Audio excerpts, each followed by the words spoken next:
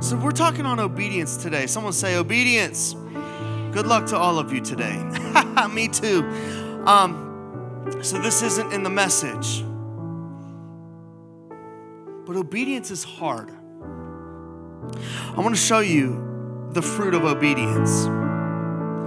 In Exodus chapter 23, I shared this with the men this week. Men, did you all read it? Yes. Thank you. Because I wouldn't tell you to read something if it didn't strike heavy. Here we go. The Israelites are about to enter into the promised land, again, in Exodus, they're being released from captivity. And this portion of scripture is called Conquest of the Land. Again, it's not going to be on the screen, but just please listen to my voice. If you truly obey his voice, God is talking to about an angel that's going to lead Israel. If you truly obey his voice and do all I say, then I will be an enemy to your enemies and an adversary to your adversaries. For my angel will go before you. Someone say before you. Before you, and bring you into the land of the Amorites and the Hittites and the Perizzites, the Canaanites, the Hivites, the Jebusites. Yeah, come on now. And I will completely destroy them. That's an I will. That's a promise. Wait. You shall not worship their gods, nor serve them, nor do according to their deeds, but you shall utterly overthrow them and break their memorial stones into pieces. We have nothing to do with that which is evil. And you shall serve the Lord your God. Here we go. And he will bless your bread and your water. I like some bread and water. I will remove sickness from your midst. I just want to show you the fruit of obedience today. I'll remove sickness from your midst. There will be no one miscarrying or unable to have children in your land. I will fulfill the number of your days. I will send my terror ahead of you. Remember, we acknowledge that he is terrifying. And throw into confusion all the people among whom you come, and I will make all your enemies turn their backs to you. I will send the hornets ahead of you so that they will drive out these lands. I will not drive them out from you in a single year so that the land will become desolate, but I will drive them out little by little. I will set your boundary from the Red Sea to the Sea of the Philistines. Do y'all see these promises here? What do they all stem from? Obedience. Y'all ready to jump into it today? Side note, I want to talk to you because I've heard a couple people, oh, nice jacket. Oh, thank you. I appreciate the nice jacket. Let me tell you something. I've had a conviction recently.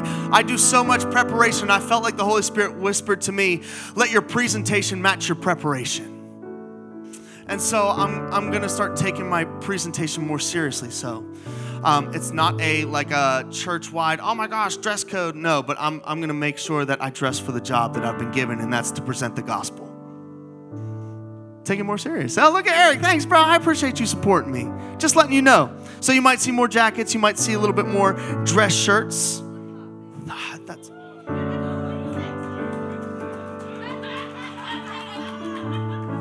Love you, church. Be blessed. We're going to go do some stuff. We're going to go do some stuff, Quick service.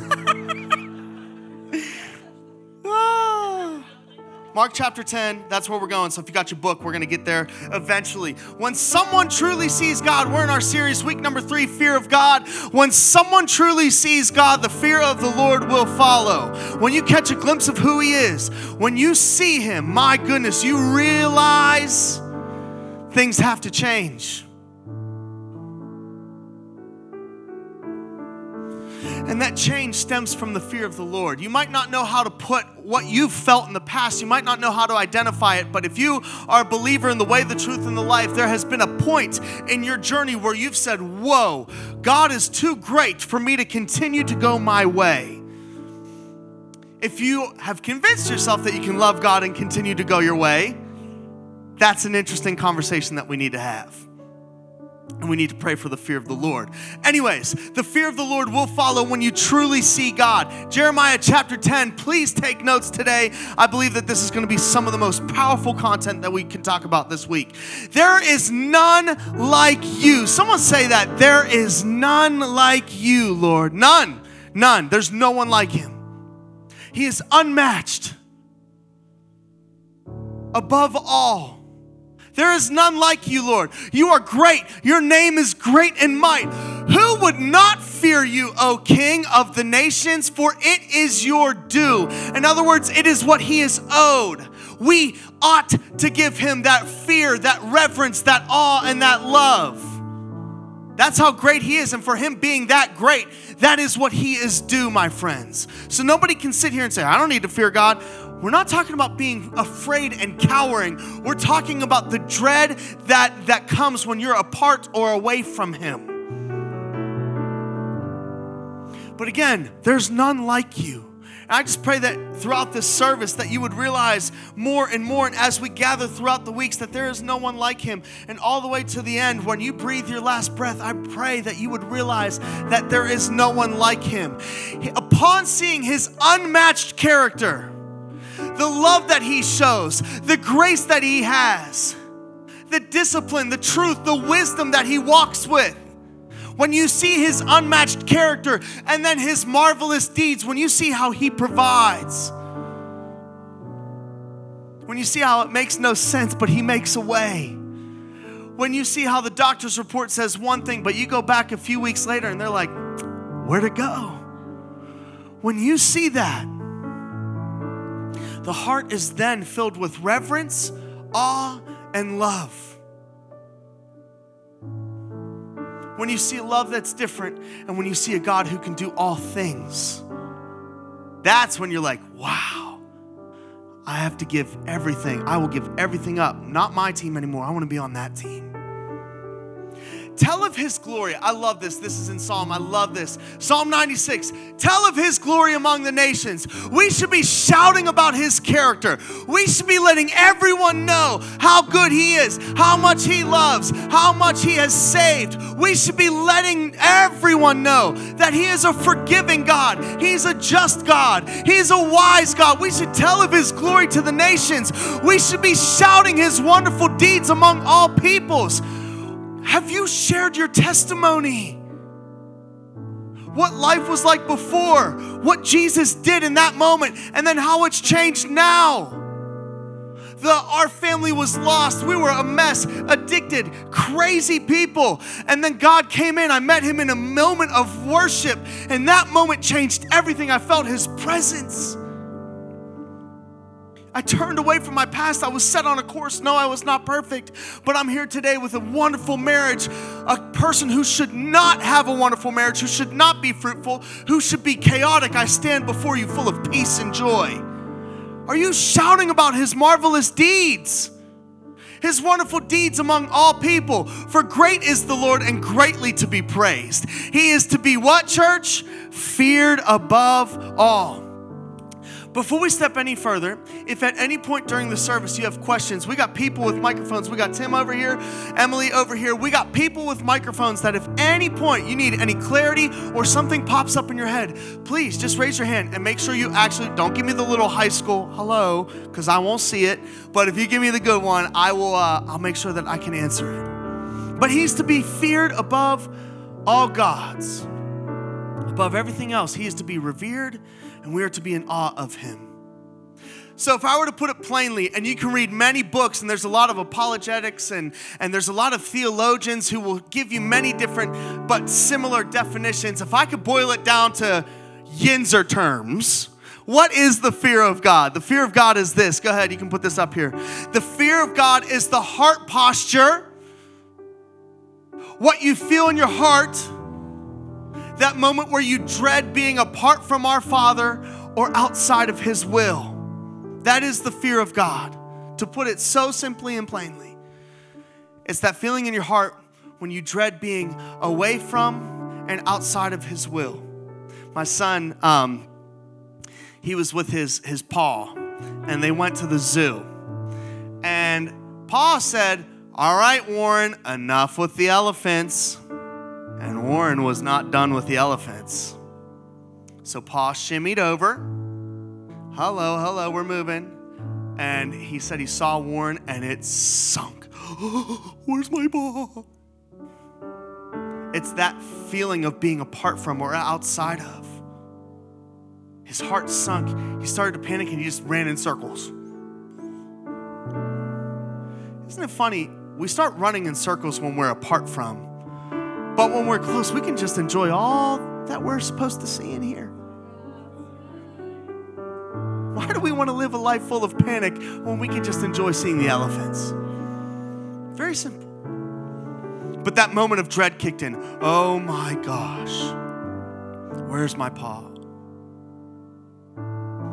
That's the fear of God. It's the heart posture that dreads being apart from Him or outside of His will. I love this. This is in Deuteronomy. It paints it perfectly. It strikes the heart posture here. You can put this up here. Deuteronomy 13. You shall follow the Lord your God and fear Him. Follow and fear. Yes. You shall keep His commandments. We're going to be talking about obedience. Hello. Listen to His voice. Hey, let me tell you something. God doesn't always shout. Sometimes He whispers. And if you want to hear that whisper, that means that you got to be close. A lot of us are saying, where's God's voice? Why isn't God talking to me? Well, you might be far away, my friend. Draw in, draw close. Serve Him and cling to Him. I love that line, cling to Him. Hold fast to Him. Don't let go. Good season or bad, you hold on to Him with all of your might.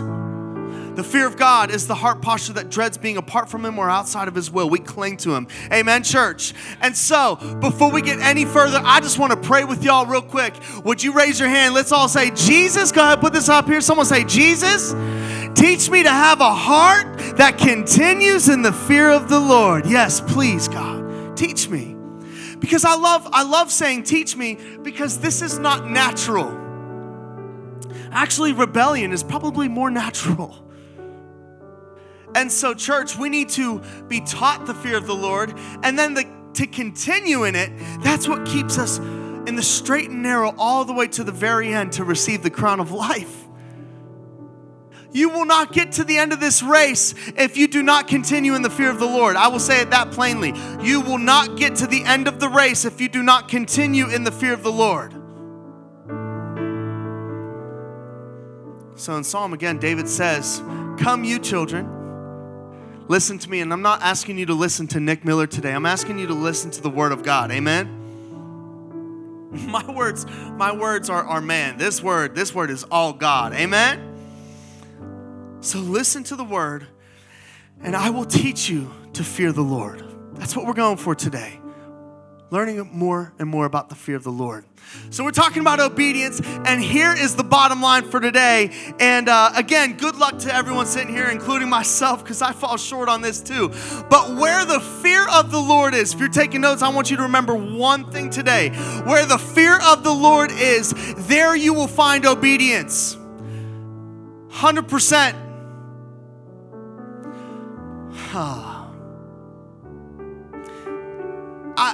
We could spin it around or say it differently like this. Where there is no fear, there will be no obedience. It is the exact, they are together. And so again, when people in the church say, well, I fear God, but you don't obey His commands or you're going your own way, it makes no sense. It makes no sense. If you claim to fear the Lord, then you are called to obey His commands. And not obey His commands under some tyranny. Your heart naturally wants to obey. Your heart wants to please. And in addition to that, you understand that your obedience lets you see those elephants and giraffes that you dream of seeing. And so we're called to obey, and I hope that we receive some insight and wisdom on obedience today. Here we go. I have a question. This is a fun one. Which one comes first? The fear of God or obedience to God? Someone's saying fear. I love that y'all say that. Yes. Why would I obey anything that I don't have reverence or awe for? Why would I be obedient to that? Why would I do what it says or what this person says? Think about it in the army. If I didn't have reverence, awe, and fear of my commander, why would I listen to his commands when bullets are flying by and things are going wild? Why would I follow him into fire? If I didn't fear him, have reverence and awe and honor towards him. If I didn't have fear of him, I'd be like, bro, you can do that. I'm running this way. I need to get home to my wife and kids. But when you have that level of awe and honor and reverence for your leader, you'll go into fire.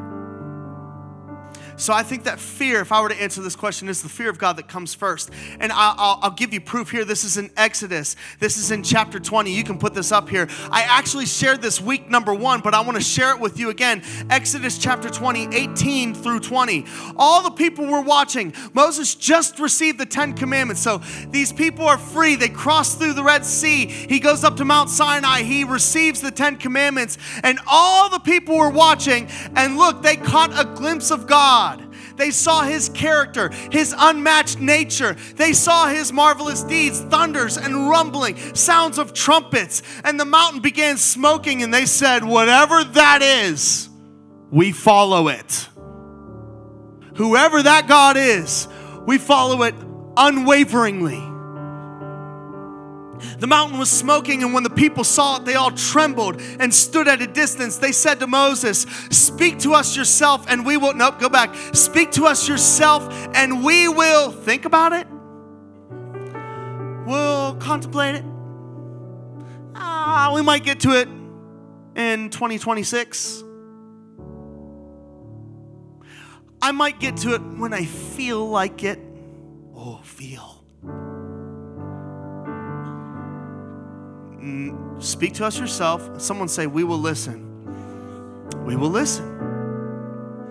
But do not have God speak to us or we will die. They had such a reverence and an awe in that moment. It keeps on going. However, Moses said to the people, do not be afraid. We're not talking about the scared, for God's on our side. The tidal wave is going this way. Our island is good.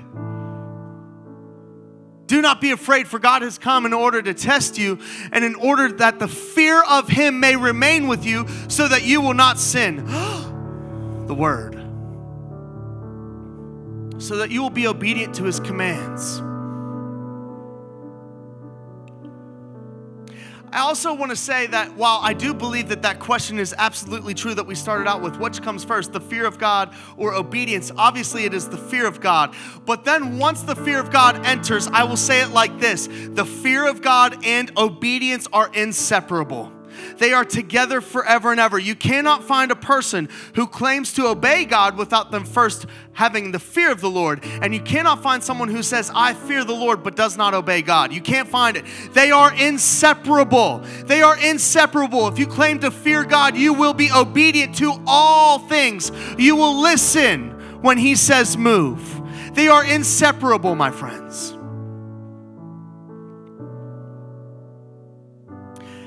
It says in Psalm 128, look, they're together. Blessed are all who fear the Lord. I love that word, all. Blessed are all who fear the Lord and who walk in obedience to him. It's not or walk in obedience to him, it's and. They're together. You cannot find one without the other. I don't know why I have this thought rolling around my head. My son, we're working on obedience. We say the word obedience, and I say, Warren, what does that mean? And he'll come up and he'll tell you, doing what you're told when you're told with a good attitude. He says it, doing what you're told when you're told with a good attitude. He's like robotic about it. One of the things that Christians do, us believers, what we do, is we wait until dad gets lividly angry until we finally do. That is not indication of the fear of the Lord when your hand is forced to do what he's telling you to do. What is indicative of the fear of the Lord is when Warren listens the first time. So we're going to be talking about listening the first time. We're going to be talking about doing what he says when he says it and with a good attitude. So why does the church have an obedience problem then? Because let's be honest, I'm being serious. Let me just poke the buttons, some of the buttons here today. Emily got up at the beginning of service and said, hey, if anyone's offended, go and let's do some forgiveness stuff. Be honest now, you're in church, don't lie. Who's offended? Oh, no hands. I love it. Y'all are proving my point. You're telling me none of y'all are offended? Not one. Thank you. Krista, thank you for being the one. Do you know that she was not telling you to do that because she wanted to pick on you? She's telling you to do that because Jesus told you to do that. Anyone else offended? Anyone else want to join Krista? Thank you, Tim. We all are. Yes, we're being honest. We all are. Can we all just say it? We all are offended in some way, shape, or form? Yes, we are. Someone hurt us the other day. Someone said something sideways. Someone gave us a bad look at the grocery store. And you're like, what you looking at, dog? Someone's done something. I don't know, maybe you're offended at your dad from something that he said in 1996. I'm sorry, what are we talking about here? You're serious. This woman up here, my beautiful wife, reads a scripture that is applicable to each and every one of us. And we got 3 hands going on in the room. You see what I mean about we talking about an obedience problem here? Let's push another button, talking about giving to God what is God's. He says to give. Now, I don't want you to raise your hands for this one because I think that it says in the scripture to not let your left hand know what your right hand's doing. So I don't want to see that. But he says, give. Anyone feel good about that? Not really. I mean, I earn what I earn. I like what I earn. And I want to buy what I want to buy. It's not easy to do what he's telling us to do. He tells us to love our enemies. Has anyone ever been hurt and then you have to go and bless them? Someone wrongs you. I say this all the time. Someone steals your laptop, go and buy them a case. Anyone done that recently? So why is there an obedience problem in the church?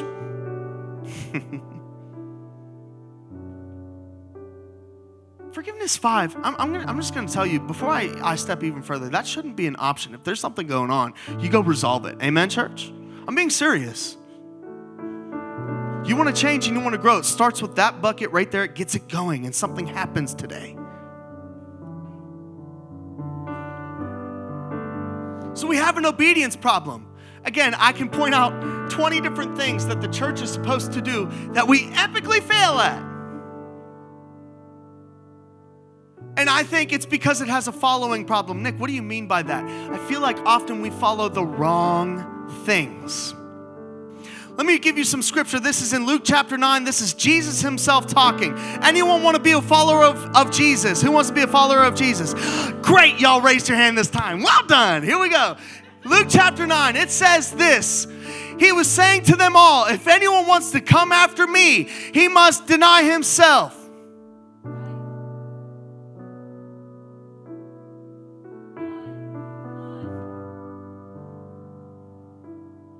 He wants to challenge you to take up his cross daily and follow Christ. For whoever wants to save his life will lose it, but whoever loses his life for my sake, this is the one who will save it. Deny yourself. Anyone enjoy that?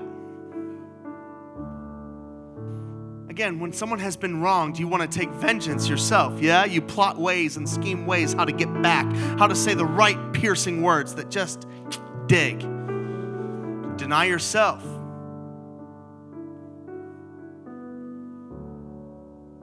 You deny yourself your vengeance.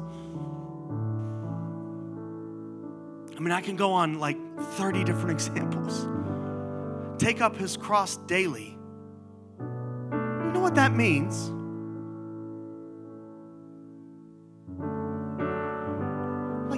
Like, do you think Jesus enjoyed that process? Was he giggling? Was he like, yes, this is the best, give me another one, right on the back? You think he liked that?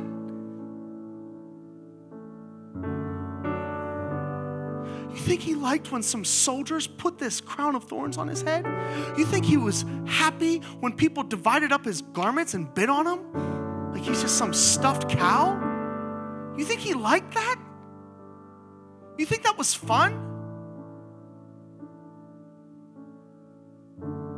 And so he's telling you to do the same thing.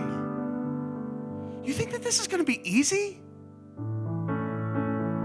He's going to call you to do some really hard things. He's going to tell you to do some really difficult things. And I think that we have a following problem.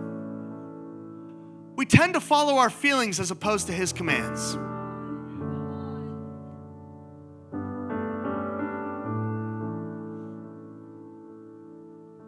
The word explicitly says to not give up meeting as some are in the habit of doing, but we just don't feel like it today. Sunday, kids are going wild. I just don't feel like it. Josh asked me to serve in tech. I just don't feel like it today.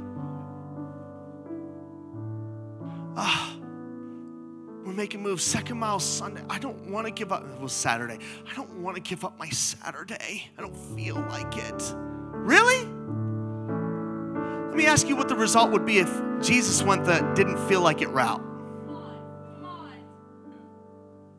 Actually, there's evidence. He was in the garden and he was like, please, if there's any other way to do this. Thank God he didn't follow the feel like it method. So church, we have a feeling problem. And today, do you mind if I be really bold? Can I just come right at all of us? And I throw me in that picture too, because I have the feelings too. That needs to stop right now. I'm not following my feelings. I'm following his commands.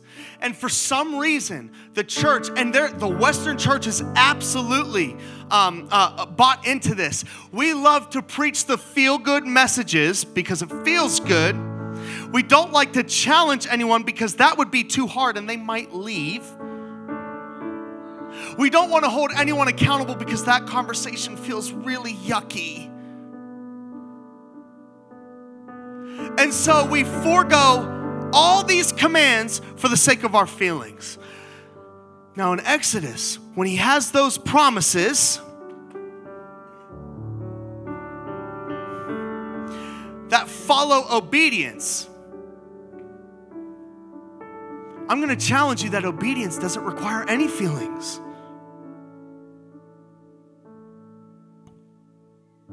So we have a problem. We have a following problem. You follow your feelings. And then here's the danger. Then I'm going to get to this. I can't wait. Then we have a danger where we confuse the feelings for God's word or for the Spirit's leading. Oh, the Spirit told me I don't need to serve in this season. What? According to who? According to what? The Spirit told me I don't need to forgive them. What? That's your feeling talking. Be honest. That's your feeling talking. And that honesty I can work with. But when you say, and this is one of the hardest things because Christians know it and they don't realize that they know it. They know the manipulation. When they say God said, it ends the whole argument. Oh, God told me to do it, so, well, then I have no room to speak into this. So we use the God told me to do it so as to not allow Nick Miller or Emily Miller to challenge your feelings, and you can just duck out and do what you want. Don't give me that. So we have a following problem, and we follow our feelings. I'm sorry, your feelings are not your leader, my friend. It's his commands. But here's the beautiful thing about his commands. And we were in this series a little bit ago. Was it I'm Hearing It's Different Now? I can't remember. Oh, you have a question? Oh my gosh. I can't see you. Please, John. Yes. Do we have someone, Marcus, can you stand back there so I can possibly see if anyone has questions? Oh, William, thank you. Okay. Yeah. So you were talking about not serving in seasons, but Todd spoke this morning about how anything can be an idol. Can you talk about real quick how in a season where maybe your serving is becoming an idol, like the action of the serving, not the purpose of the serving? Yeah. Just to get some clarity on that. So we're going to be diving into what legalism is. That's essentially what you're talking about. Essentially what becomes an idol in serving, John, is when we say my actions are going to lead to my righteousness. That's when it becomes an idol. So my giving is what makes me right with God. No, you're made right through faith alone. But from that place, you say, I'm going to give him everything I've got. Does that make sense? We'll be talking about legalism very shortly. Thank you for touching on that, though. Any other questions? So good. And again, if you have a question, please, okay?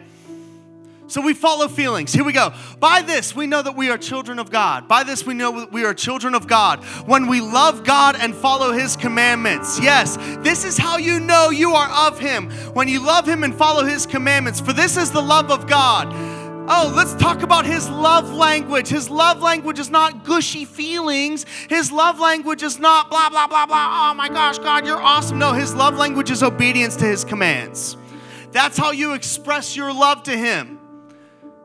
But here's the beautiful thing, and I love this last line. His commands are not burdensome. That's the problem, is we get here, and again, Em gives this great message, hey, it's time to go and forgive people, and you sit in your chair and you're like, oh, I can't do that, it's going to be terrible.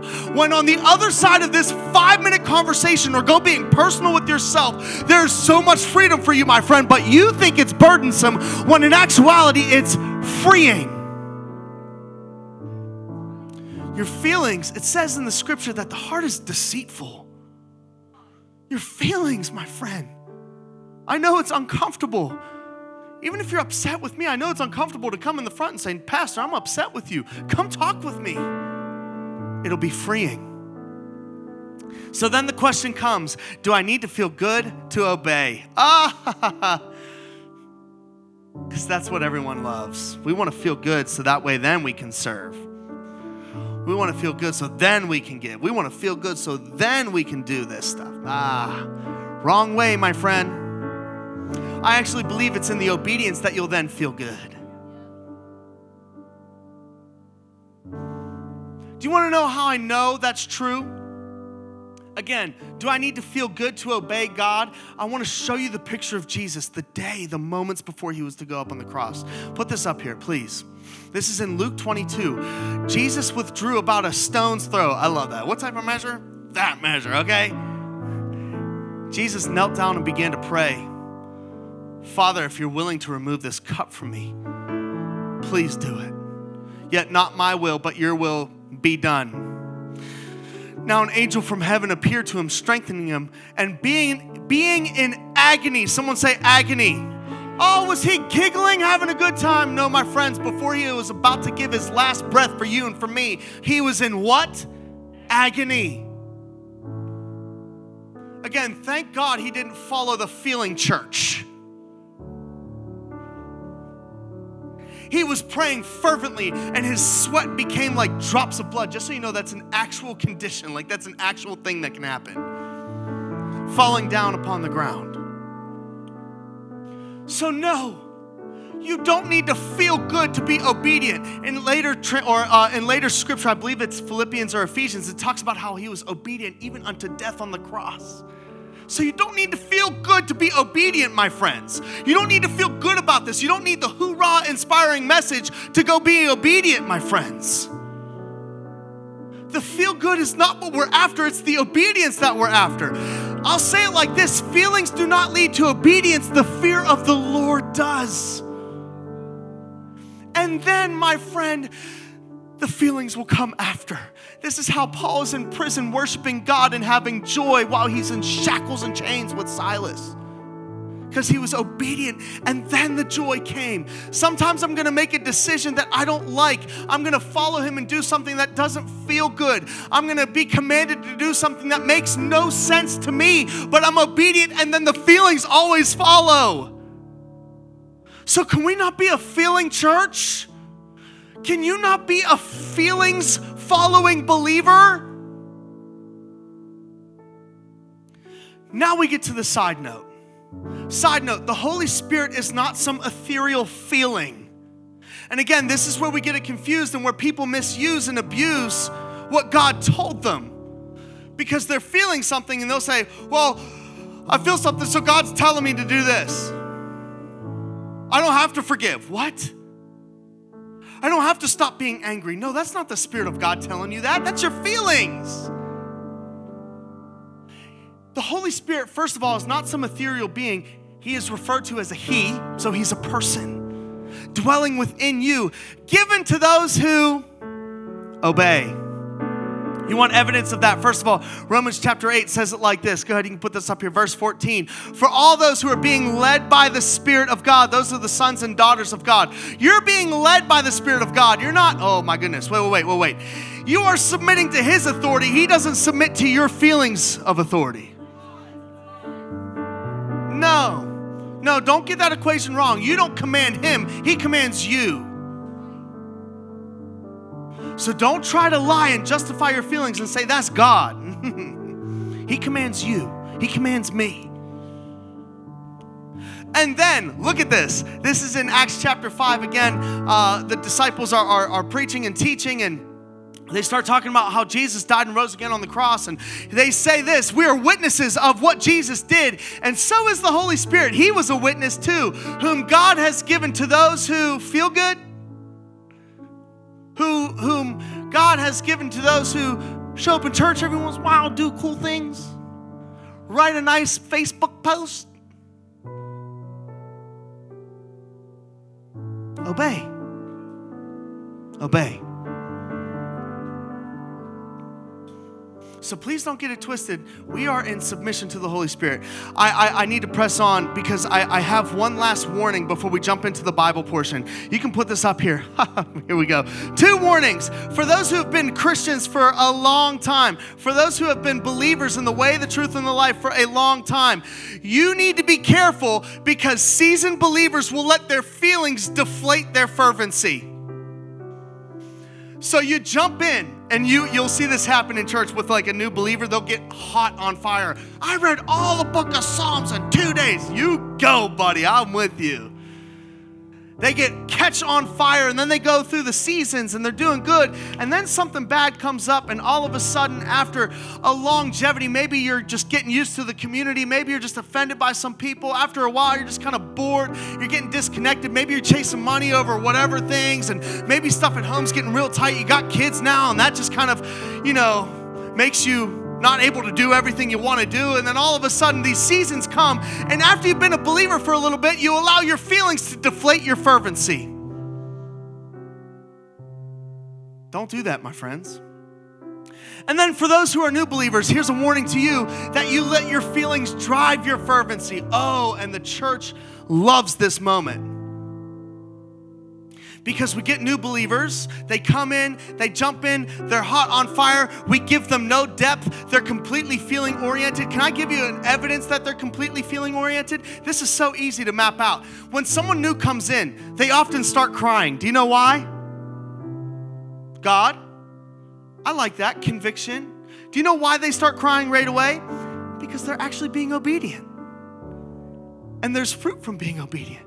Their heart starts to soften. Things start to change within them. And they get this overwhelming feeling, oh my goodness, this is awesome. But if they're not taught the depth and they walk out of this place being hearers only and not doers, what ends up happening is the feeling the other way strikes them, and Monday they forget everything that they just experienced. And they fall away. Feelings, if y'all can understand, feelings aren't what we're supposed to follow. Amen, church? Therefore, brothers and sisters, I love this. What I mean by this, and this is so good, 2 Peter writes to us, my brothers and sisters, make every effort to confirm your calling and election. In other words, be obedient. Do what the word says. Make sure that you are who you say you are and you are who God says you are. Saved. Confirm it. For if you do these things, and before this portion, there's like things about obedience and submission and living a good selfless life, all these types of things, knowledge, wisdom in God, the goodness of God. It talks about doing all of these things. You will never stumble. You will stay fervent if you stay obedient, not if you feel good. You will never stumble, and you will receive a rich welcome into the eternal kingdom of our Lord and Savior, Jesus Christ. What a beautiful promise that is. If you continue on in obedience and in fear and reverence to God, you will not stumble, and you will receive a crown at the end. Church, y'all tracking with me today? Yes, Luann, please, go ahead. We got to give her a microphone right here. Thank you, thank you. I have a question. So what if you know somebody who's in that place? Like, you've seen signs that they're, have the Holy Spirit, you think they're saved, and then you also see them, mixed up with wrong things, and then they turn around, look at you and say, I don't know if I'm saved. What do you tell them? Yeah, so essentially we do have moments where we make mistakes. Is anyone perfect here? No, but we can repent and turn. Again, we talked about it earlier in this series that there is an initial repentance that leads to salvation, but then there's a daily repentance that you and I have to keep on going on through, right? Like, I messed up today. God, please forgive me. And so we have to continue this heart of repentance. And it says in his word that his mercies are new every morning. Someone can pick up, go right there, and go for it 100%. And so we can encourage believers to get on course, but oftentimes that might come with, I know you're not feeling it, but go for it. Has anyone ever, you've been away from the Bible for a little bit, you open up one page and you get nothing from it? Keep reading the Bible, you'll feel it soon enough. That's what I would tell them. How much stronger, here's my last question before we go into Mark chapter 10. Here's my last question. How much stronger would the church be if we prayed for and preached the fear of the Lord over feelings of mankind? How many more believers would we see run that race to the very end? So that's my prayer today. And that's why we're doing this series, that you would continue in the fear of the Lord. Amen, church? Your feelings are fickle. The heart is deceitful. We don't follow those. Amen? Let's jump into it. Mark chapter 10. I want to give you a brief synopsis before we jump into it. This is about the rich young ruler. And essentially what happens in this account is you and I witness a man's feeling trumps a man's obedience. He trumps it. A man's feeling trumps a man's obedience. You and I, we can look at this rich young ruler and say, ha, that dude's bad and I would never live like that. I would venture to say that you and I have done this way more than we recognize. So, Jesus was setting out on a journey, and a man ran up to him and knelt before him and asked him. Now, I want to stop there. I'll interject a couple times. I think I got to interject like 5 times. Here we go. A man was there. He came up to Jesus and knelt before him. Have you ever asked the question, why would someone come up to Jesus and kneel before him? Wouldn't that be pretty weird? Just out of the blue. Can I tell you why this man came up to Jesus? Something happened. There was an experience. There was a moment. There was a word that he had received. There was a testimony that he had heard that would say, I need to go talk to this man. This man would only kneel. Please put this up. This man would only kneel before Christ after a moving moment, either heard or experienced. I need to come before Jesus. I need to talk to this Jesus. Something is different about him. So he had an experience. He probably had a good feeling about Jesus. Y'all catching me? So he's like, I need to go talk with this dude. This dude's done incredible things. He's healed people. He's restored people. He's provided. He's a miracle worker. The way he teaches is full of authority. I need to go talk to this dude. There was probably a good feeling. So he goes up. I love this story because I love this account because I think we could just learn so much. And today I pray that there's fresh revelation about the fear of God for each and every person in this room. He came up and he asked him. The man asked him, good teacher, what shall I do that I may inherit eternal life? Now, what would you do if you could get one question answered by Jesus Christ himself? I mean, today, I know we walk with the Holy Spirit, and the Holy Spirit communes with us. He talks with us. He teaches us. But it's hard to understand, and sometimes our flesh gets in the way, and we need training to hear, to tune into his voice. Now, imagine if Jesus Christ embodied himself, was right up here. What would you do to get to the front of that line and say, God, and the questions that we would ask would probably be silly maybe. God, what do I start this business tomorrow? God, do I go after this chickie? I want to be married. God, do I invest in Bitcoin? Think of all the questions that people, honestly, what would you do to have an answer from the creator of the world to answer? What would you do to have the creator of the world answer one of your questions directly, audibly to you like this? You would give an arm and a leg, would you not? To have Jesus right here, you can answer any question. I don't care if there's a line. I'll break all my moral rules. I'll cut everyone. I'll get right to the front of the line. So he asks him a question. What do I got to do to inherit eternal life? Jesus continues. He answers him. Why do you call me good teacher? Goes on. Why do you call me good teacher? Because he had an experience with him, right? No one is good except God alone. You know the commandments. You've been through it before. Do not steal. Do not give false testimony. Do not defraud. Honor your father and mother. And he said to him, Teacher, I've kept all of these things from my youth. This is where legalism comes in, my brother John. Checking the box is not indicative of the heart posture within you. Checking the box is not indicative of the heart posture within you. And in fact, all of those things are avoid commands. But what about the walk-in commands? What have you done? Not just avoid it. It's kind of simple to avoid the thou shalt not murder thing. It's pretty simple. But what about the go and love your neighbor one? What about the go and bless those who hurt you one? What about the active commands? So I'm here to tell you today that checking the box is not indicative of a heart posture. And so these boxes being checked is not indicative of the fear of God within this rich young ruler. Y'all with me, church? Checking the box is not indicative of the fear of God within this young ruler. So looking at him, Jesus, some other gospels will say he looked on him with compassion. Jesus showed love to him and said, first of all, take a look at that. Jesus showed love to him, true love, not counterfeit love. Counterfeit love would be like, oh, you're good, dude. He showed him true love and told him the whole truth. One thing you lack, go and sell all you possess to give to the poor, and you will have treasure in heaven. Come and follow me. The creator of the universe answered his one question. He received, I put it like this, he received the command, church. How easy would this be? God, do I invest in Bitcoin? Yes, you do. Take all your money out of your savings account and go do it. What would you do right now? You take all the money out of your savings account and go do it.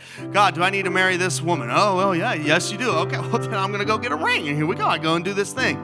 So he receives the command. He receives the answer. Now the choice comes in to obey or not. And this choice of obedience reveals whether the fear of God is within him or not. And sad news is that the fear of God was not within him. The check boxes were not indicative of a true heart that is surrendered to him. This is why the depart from me for I did not know you thing can come into play. Someone say feelings. He was deeply dismayed. He felt.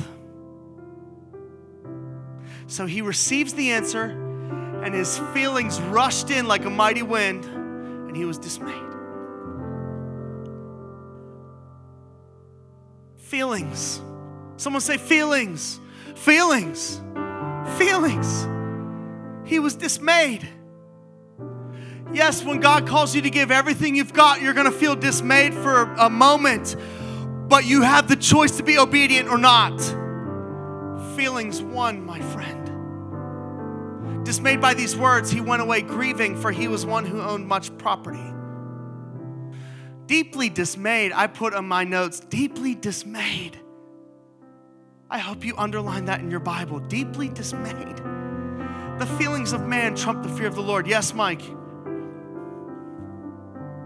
How do we find joy in listening to the Holy Spirit versus listening to our feelings? Because our feelings often make us feel good, right? Yeah. Sometimes when the Holy Spirit tells us to do something, it doesn't feel good. Right.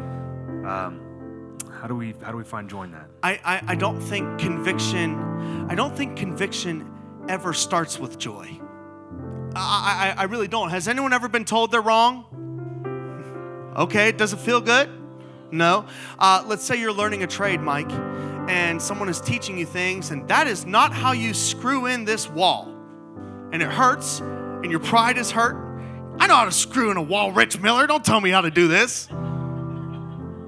I'm grown. Things hit you. You're upset. But if you listen, then you put up the wall 5 times quicker than you ever have. I don't think that conviction ever really is going to feel super joyful. Now, I'm using generalities. Of course, there might be a time in which conviction is met with joy. I get that. But, Mike, I think the joy is what is yet to come in the fullness. He says, if you follow me, my joy will be made full in you.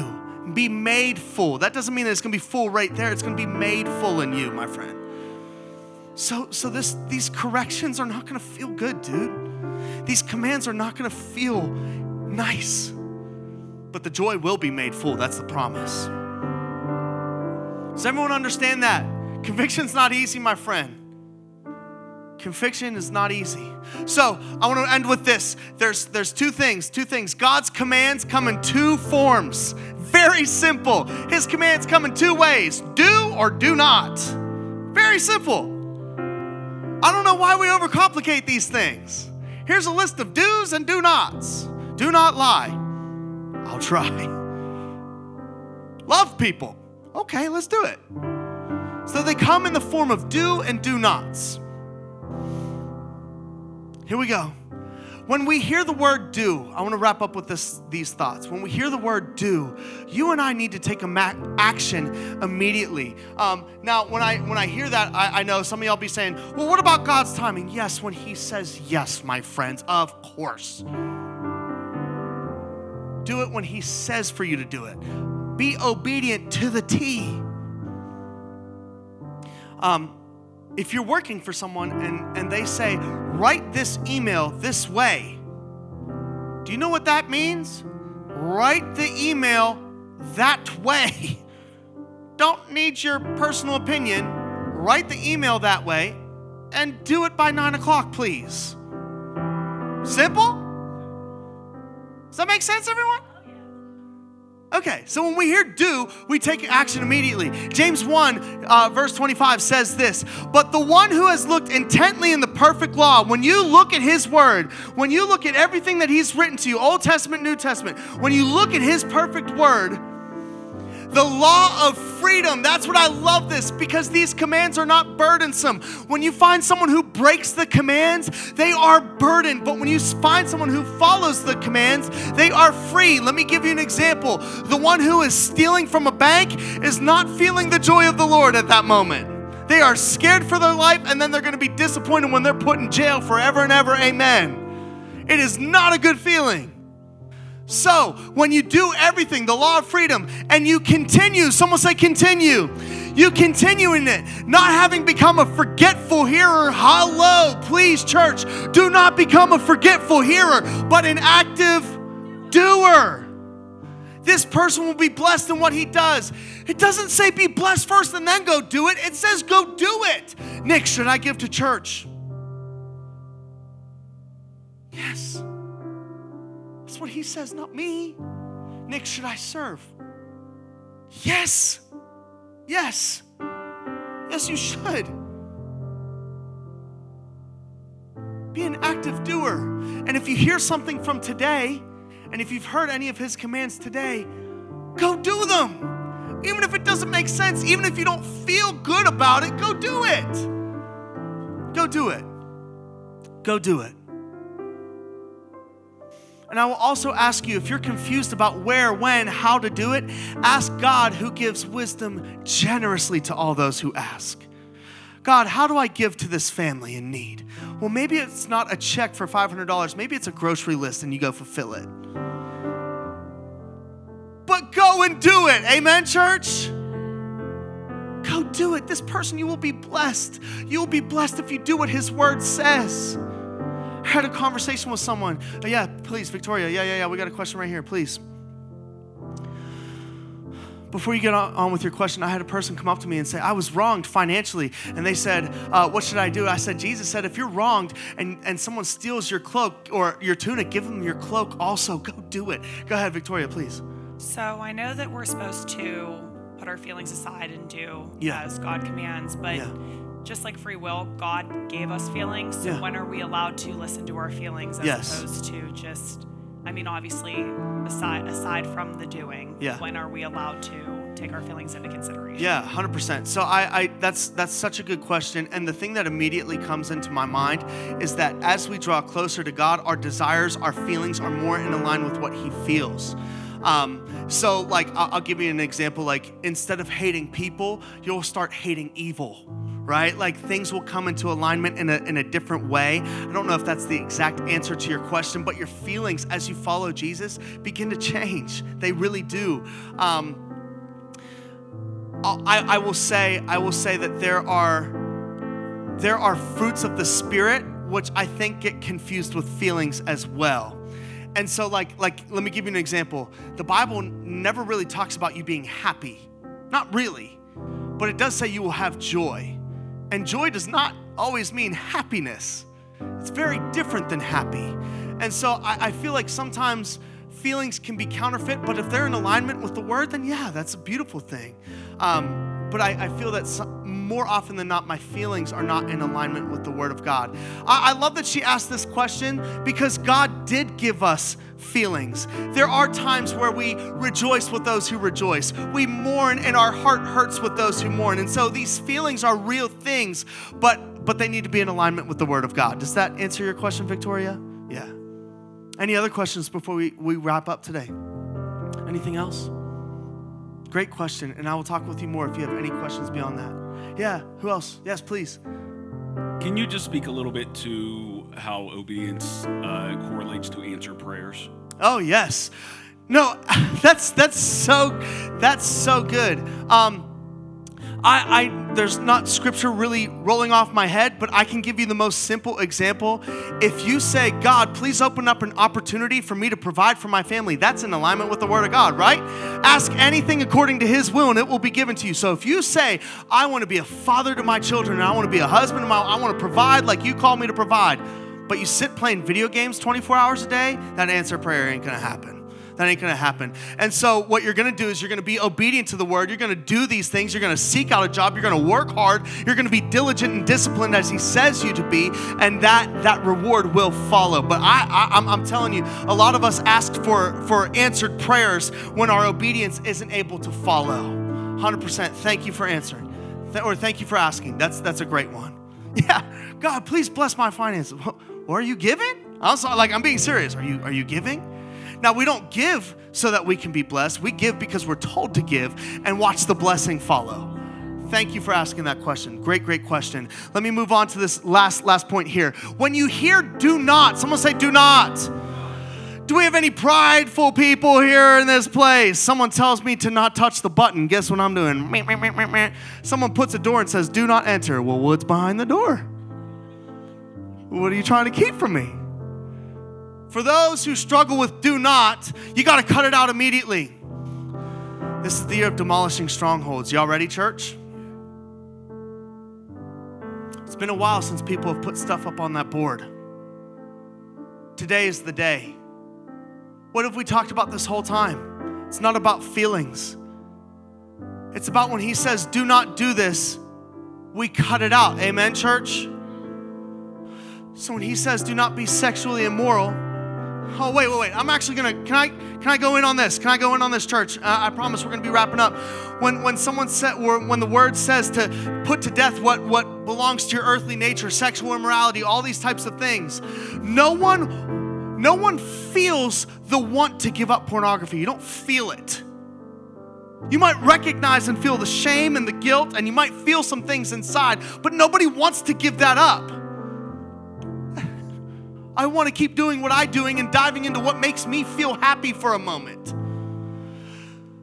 So, newsflash, that stronghold, you're not going to want to defeat it and you're not going to feel like defeating it. Go put it up there today. When it says do not, cut it out immediately. I could never not be angry. I'm an angry person. Cut it out immediately. Cut it out immediately. It's done. Yes, Jen. Please, hold on, so that way everyone can hear. Please, let's go.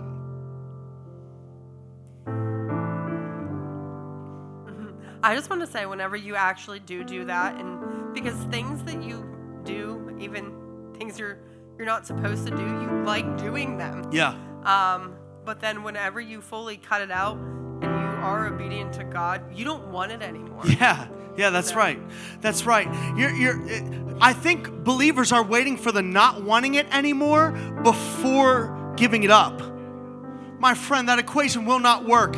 And so I don't know what your stronghold is. We talked about it this whole time. I don't know if it's the dollar amount in your bank account. Go put it up right now. I don't know if it's the pornography that you watch secretly every night at 12:37 when your wife's asleep. Go put it up right now. I don't know if it's the bottle that you secretly pull out cash from a separate bank account that you've established. Go put it up there right now. I don't know what your stronghold is.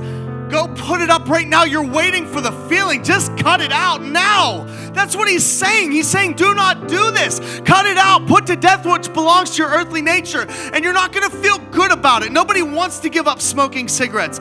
Even those who are wrestling in the mind, nobody wants to give up control. Nobody wants to give up anxiety. Depression is a pit that nobody wants to get out of. Get out of it. Just cut it out now. Be done with it.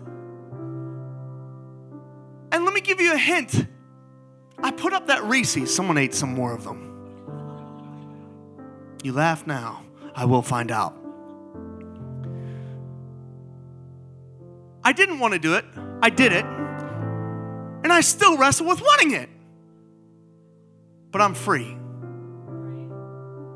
I've been down. I'm down weight. I feel energized. I don't have those cravings. The feeling is coming. Does anyone have a stronghold today? Every hand should be up. Today could be the day. Greatly consider it. It's over. Tell yourself it's done. It says in Malachi chapter 2, I'm not even going to put this up here. It says to resolve to honor me. That means that you make a decision, even though I don't feel like it, I'm going to do it. Now, as your pastor, I've had a wonderful ability to be a part of a lot of your life and your conversations, what you go through, what you wrestle with. I know there's a lot of strongholds around this room. I have some myself. Today's the day. You can put up more than one. I love that, Allie. Thank you. And I'm gonna encourage you even further. Show yourself that the fear of the Lord is within you. Bigger than your feelings. All scripture is inspired. Yeah, Mike, go ahead. Last question. This is more of just an act of obedience. I've been really struggling with guilt. I mean, we talked about it like last week. And I need to put that up on the wall. Being prompted by guilt in my life and responding to people out of guilt. And Romans 8:1 says there's no condemnation for those who belong in Christ Jesus. And I really need to claim that in my life. So I would like to go and put that up there right now. Go do it. Yes. Get a piece of paper. It's up there. Love you, Mike. Yeah, go do it. Go do it. I'm telling you, go be free today. Go be free today. We got stuff that can hang anything up. If you got anything, I'm talking like pills that you might be relying on, anything. Go put it up there. I'm telling you, my friends, go be free and free indeed. And so instead of giving you scripture of things not to do, I want to just show you the broad stroke here. All scripture is inspired by God for being gushy, for making me feel great? No, all scripture is inspired by God and beneficial for teaching. Anyone enjoy that? Not really. For rebuking, ooh, and correction, ugh. That's what this is for training in righteousness, so that the man or woman of God may be fully capable and equipped for every good work. And so you're going to find scriptures, do not do this, and understand that it is for rebuking, teaching, correction, and training in righteousness. So if you got something that you're holding on to that's a do not, go put it up today. Be done. Be free. Amen, church? One last thing. Bonus. Yeah. The fear of God keeps us from lawlessness. The love of God keeps us from legalism. The fear of God will keep you from lawlessness. The love of God will keep you from legalism. I'm sorry I've gone over. I'm over 5 minutes. The fear of God will keep you from lawlessness. The love of God will keep you from legalism. There was an account where a woman was caught in adultery, and these people wanted to stone her. No mercy. It's over. She's doomed. There is hope for each and every soul, and we cannot allow the law to become this stoning session. Now, we cannot operate and be lawless, but we need to let the love of God lead us to a place. Amen, church? So it keeps us from this legalism. I'm not serving because I'm trying to earn my way to God. I'm serving out of my love of God. That's what we're talking about. Amen, church? Now, when they heard this, go ahead. Jesus says, hey, let the person who's perfect throw the first stone. When they heard this, they began leaving one by one, beginning with the older ones. The older ones recognized, oh, Jesus is right. And he was left alone, and the woman where she was in the center of the courtyard. Now, wait, does he just love her and she's just good to go and keep on sinning? Y'all know the answer. No. Straightening up, Jesus said to her, woman, where are your accusers? Where are they at? Did not one condemn you? She said, no, Lord. And Jesus said, I don't condemn you either. I love you too. But go and sin no more. Obedience and love. Fear of God and the love of God. They are together. It keeps us from lawlessness and it keeps us from legalism. So out of this message, church, I don't want you to be legalistic or making sure that you're doing the right thing so that God loves you. No, God loves you through faith alone. And it's from that place of love that you're driven to go be obedient to your master. When he says move, you move. When he says cut it out, you cut it out. Amen, church? I want to pray for y'all. Let's pray. God, we thank you for your word that changes us from the inside out. And your commands that are not burdensome, but actually give us life. And so help each and every person in this room to follow your word above our own feelings, to follow your commands over our own thoughts and ways. God, if there is anything in anyone that we need to do or to not do, I pray that we would be obedient today out of fear and reverence to the Lord, knowing that there is wonderful things to follow, knowing that when we trust you and do what you say, it leads us to the place that you have designed us to be. And so if there are some hard conversations coming up, if there's forgiveness coming up, if there is giving coming up, if there is laying something down, if there's putting something up on a wall, if there's removing something from my house, whatever it is that it is, it literally says in your word that if your right arm causes you to stumble, cut it off. Whatever it is that we got to do, God, I pray that you would give us a supernatural reverence of you that drives us to complete and total obedience. In Jesus' name, everybody said, I'm hyped today. Y'all feeling it? Yay, excited to be obedient.